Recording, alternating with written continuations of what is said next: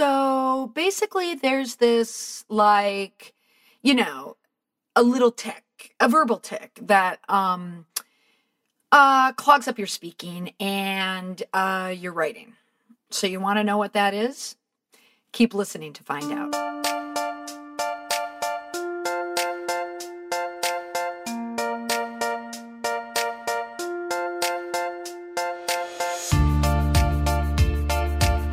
Hey there, welcome to the Communicate with Confidence podcast. I'm your host, Molly McPherson.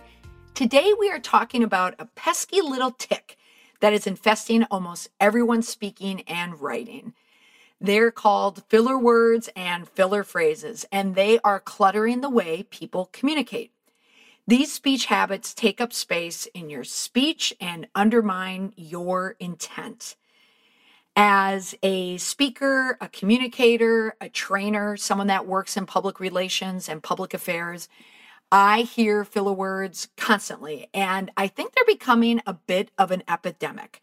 Filler words, by description, are the words and phrases that are used to fill silence when you're speaking. They're the words that don't add any real value to the sentence. They simply keep you going while you come up with the rest of the sentence. Their actual name is discourse markers.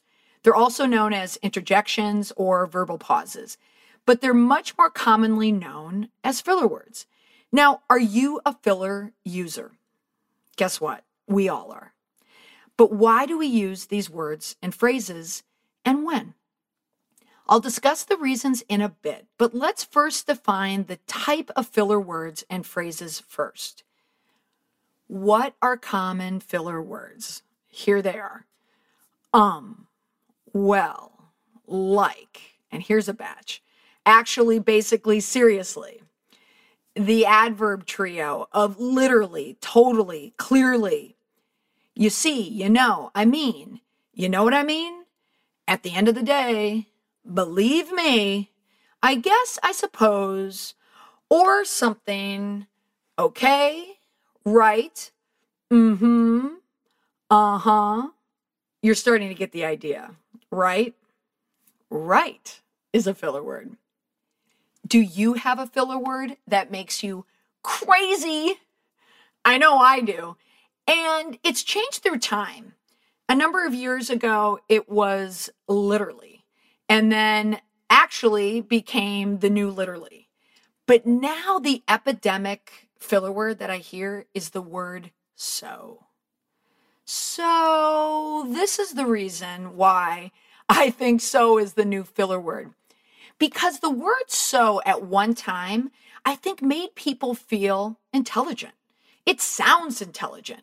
Just picture a professor, hand on the chin saying, so why do you think that? Sounds intelligent. But now I think the word is at epidemic proportions. Everyone uses the word now because I think it mixes in a little bit of that intelligence, but it's that transition phrase to go from one thought to another thought. It just kind of blends all these thoughts together. But let's talk about filler words and how you use them, how other people use them. And yeah, you know what? How I use them. Because again, we all do it. But let's get to the root of why. First, I categorize these undermining speech habits into a few categories. We have hedges, apologies, qualifying phrases, and quirks, for lack of a better word. I came up with quirks. Now, hedges. These are the additives that we sprinkle into our speech and our writing to kind of diffuse our intent or our meaning because we don't want to go all in. Examples of hedges. Just, again, actually, and literally are also hedges. Kind of, almost. When you hear me read that list in a non-filler way, how do they sound? They sound like you're hedging. Why do people hedge? Because they don't feel that confident when they're speaking. Do you hedge? Think about it. Next one. Apologies. What is the number one word that everyone uses as a filler word? And I think this is the word that all females use It's the word sorry or sorry, depending if you're from Canada, but it's overused and it's used a lot. Another form of apology, just a minute or a little bit. I know they don't sound like apologies, but listen to it in this way. I hear this in a lot of presentations. Someone may come up into the front of the room and say, I don't want to take up too much of your time. Or on a phone call, someone might say, I know you're busy, but. Those are fillers. And those are also apologies. You're apologizing for taking someone's time. And frankly, you shouldn't. If someone is paying you to speak, or if someone wants your information, they wouldn't be there. So stop apologizing. The next part are qualifying phrases or disclaimers. These are the tags that we add onto our speech when we are talking about ourselves or our work. You might say, I'm not an expert, but does that make sense? I'm just thinking off the top of my head. I could be wrong, but just curious. Now again, when you hear those words outside of the context of a conversation or a sentence, how do they sound to you? Do they sound like you are diluting your value if you're saying it? That's exactly what you're doing. It's a way of coming in with a soft landing. And which gender do you think uses qualifying phrases or disclaimers more? Yeah, did you say females? Absolutely. Next is quirky talk. Quirky talk, defined by me, is talk or some type of emphasis on your voice or how you speak that can get in the way of your message. You don't want to Google this. This is just Molly speak for what I notice when it comes to this type of filler. Uptalk started around the time of Valley Girl. Remember that song and remember that movie? It was in the 80s. If you remember who starred in that movie, please send a tweet to me now. I'm at Molly McPherson with the hashtag Valley Girl and tell me if you remember who starred in that movie. For anyone who listened to episode 1 and listened to me talk about Generation X knows that I know the answer to this, and I'm curious if you do as well. Uptalk was Valley Girl speak, and it was very generational at the time. But it's funny, Uptalk, which started back then when Valley Girls would talk like this, continued on now in this millennial generation. There was a pause. You didn't really hear it for a decade or two, but now it's back and we hear it on reality television shows like Keeping Up with the Kardashians. Another quirky talk aspect is the idea of vocal fry. Vocal fry is when people talk from the back of their throats and they sound like this. I listen to a podcast that I absolutely love, but it's two millennials. And one of the millennials on the program speaks with a vocal fry. I can listen through it, but it's funny. My teenagers, it makes them crazy. Why is he talking that way? That's vocal fry. Another example of quirky talk is speaking in run-on sentences. You're piling on words on top of each other. There are no periods in any of your statements. You're substituting a space for words, silence for a phrase. You want to eliminate that where you can. Next, sounds. Are you someone that uses sounds when you speak? Most people will not give you the feedback that you make a noise, and you usually don't hear yourself doing it. But I have a colleague, for example, who does this. Now, this colleague happens to be an excellent public speaker, an excellent trainer and coach. When they go into a front of a room, they command that room. But there's a quirk, and there's a quirk in the way they present.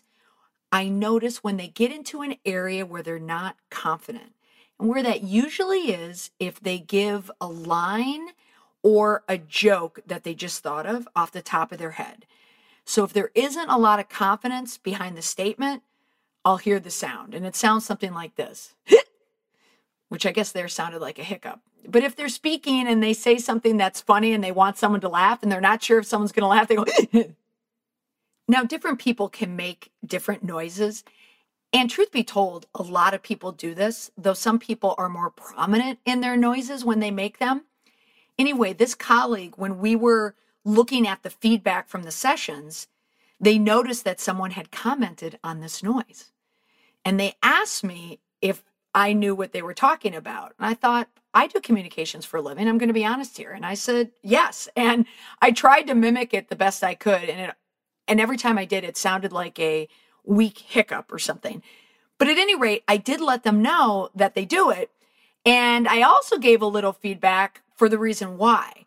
Because I noticed when the confidence was there, when they knew exactly what they were talking about, their speech was solid.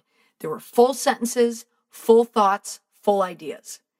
But whenever they would wander into an area that was new or off the cuff, like the eyeballs would go up and they were trying to think of something, or they would make a crack or a joke, it would be followed with the sound. And when someone speaks that way and they want to talk, but then all of a sudden a noise comes out, that's usually nerves or it's usually lack of confidence. So do a little check on yourself. Do you make any of those noises? Now, what is the solution to that? I will say with this colleague, now that we mentioned it, they did say to me, okay, you have to tell me every single time that I do it. So now I do. If we're ever in a conversation or we're ever in a group conversation, I say the word bang. I don't know why I came up with the word bang, but I'll say that. And I do that to help and to share because that's one of the tools that you can use to help get rid of some of these tics. Now, moving on, why do we use these types of speech patterns? What is the root behind these filler words?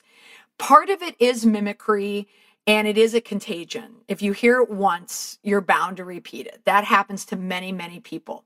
And then eventually you form a habit, and you really can't help yourself. Another reason why people tend to use filler words in a formal setting is because they're unprepared. They do not have prepared remarks, and when they're trying to think, they'll fill the space with filler words.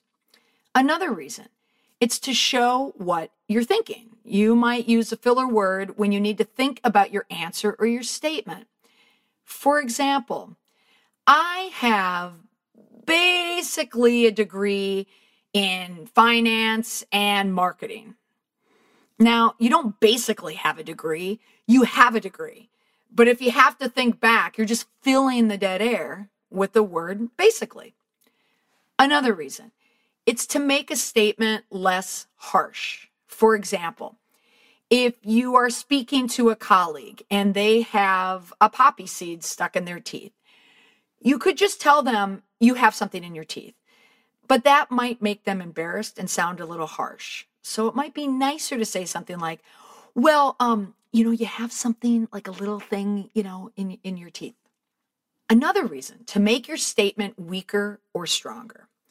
So while filler words don't add anything to sentences, they can be used to change the sentence tone or the attitude of the sentence. See how these different statements sound. I think Instagram is fun, is just a regular statement. Actually, I think Instagram is the best social media platform out there today. That shows contrast. It shows that you may not agree with someone else. You're taking a stand. Listen to this. At the end of the day, Instagram is the best. It's something you might say in conclusion to a discussion about your social media strategy, for instance. So those are more deliberate filler words, but there are better ways to get that point across without using filler words like actually and at the end of the day. Another reason, and this is a big one, to stall for time. Stalling for time means to do something to try to gain more time. In other words, we are going to insert filler words as a way to fill in the time when I don't know what the answer is going to be or I don't know what I'm going to say next. That's the reason why you'll hear a lot of people on podcasts. Even me, for instance, when we're speaking and we're speaking on our own in a room by ourselves, we are speaking sentence after sentence after sentence, and we may not have a declarative end to every sentence. So you'll start to hear those filler words creep in when someone is having a one-way conversation. They want to think of something to say. They don't want to have a lot of dead air. So they're going to throw in another filler word or phrase.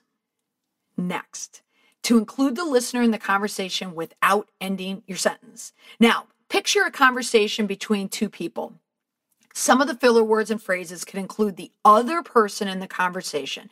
So it's a bit like reaching out to them and you're speaking to them and you want their attention, but you don't necessarily want to give up the floor. For example, you have to watch Game of Thrones. Am I right? I mean, it's just the best show ever. I mean, come on. It is the best show, right? Okay.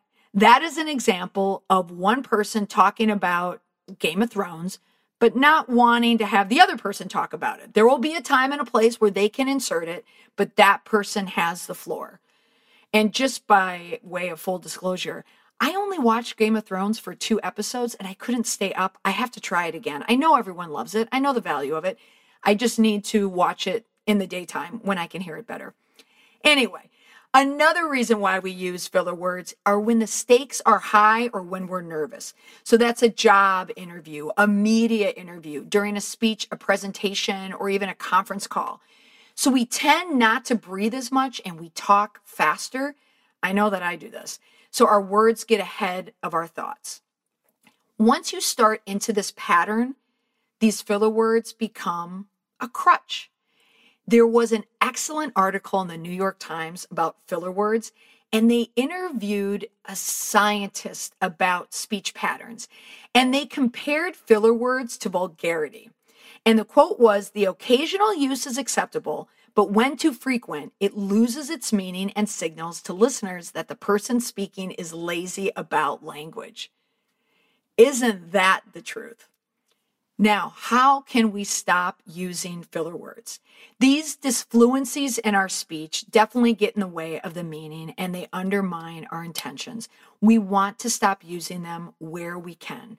And truth be told, it makes you look not quite as smart as you are. How do we stop these filler words? Here's a trick that I use. I use mindfulness.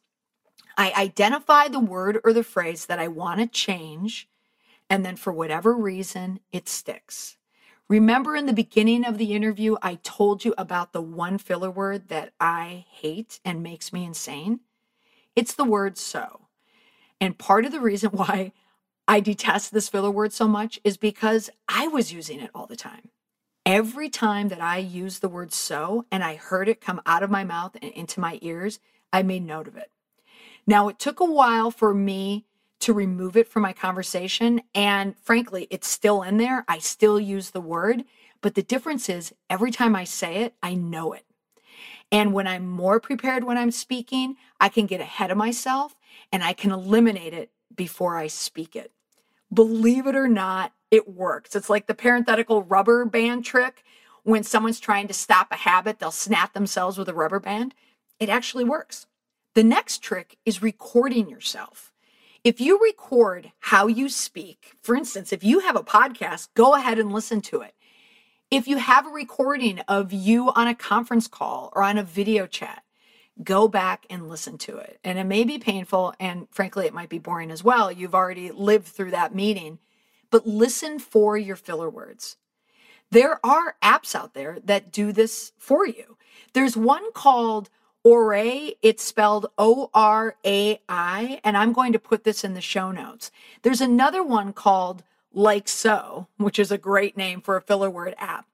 But both of them give you feedback on your use of filler words, but they also give you feedback on your pacing, your energy level, your pauses, and your overall clarity. These apps are very helpful when it comes to understanding how you sound when you speak. So go ahead and download those apps and give them a try. They will tell you how many filler words you use. Another trick is to tell someone. If you share your quirk or your filler word with someone, then you will be aware of when you're using it, especially when you're speaking to them. Look at it as a filler buddy. It could be a colleague who's a very good or very confident speaker, or it could be a friend or a spouse, or it could even be your kids. But just check in with someone and ask them to tell you how often you use that filler word. Again, when you recognize what the word is and you hear it, you will stop using it. It does work.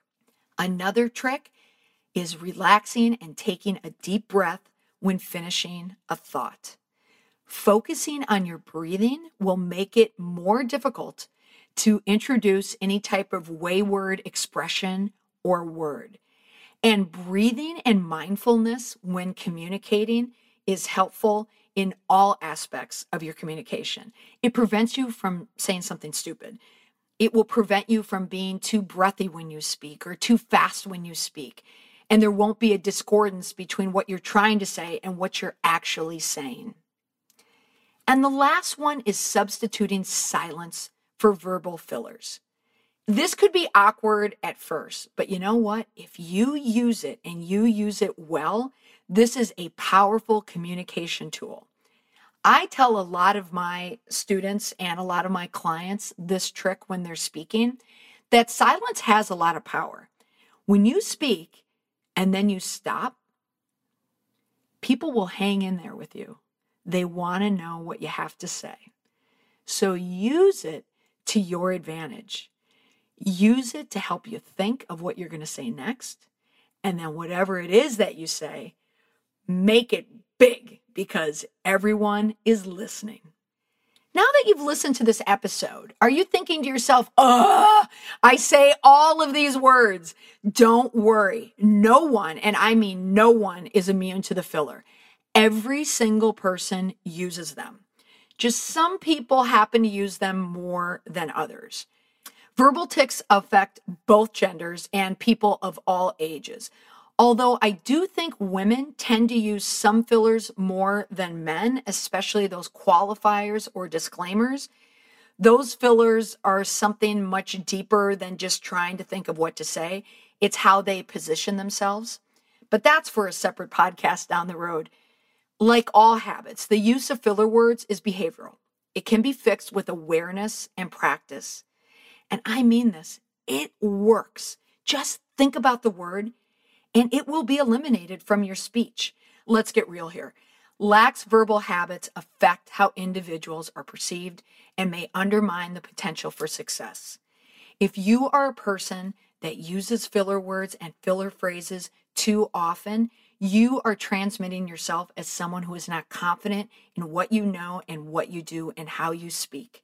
The excessive use of these filler words and phrases are weakening the speech, watering down the meaning, and distracting the listeners. Think about it the next time that you see someone give a presentation, whether it is in front of a room at an office, if it's in a boardroom, if it's before a presentation for an event at work or at school, or someone getting up to accept an award. If they look prepared, chances are they won't be using as many filler words. But you know how it looks when someone comes up and they don't know what to say and they're looking around the room, they're not paying attention to time? Then you can almost guarantee that that talk or that speech is going to be filled with filler words. And these poor verbal habits can make anyone sound unsure, inarticulate, and even incompetent. And we don't want that for anyone, especially you. So, what did you think of this episode? I can attest to all of the tips and the tricks in this episode because I use them. Because not only do I use filler words, I hear them all the time. So I am constantly trying to remove them from my speech and my conversation. And I hope that some of the tips that you learned today can help you as well. Before I let you go, don't forget to subscribe to this podcast on iTunes or wherever you listen to your podcasts. If you learned anything today and you feel that you're going to use it, that's awesome. And the best way to keep getting more tips is if you subscribe. Every week you will get a new episode from me so I can help you to communicate more confidently. Thanks again for tuning in. I cannot wait to continue the conversation next time.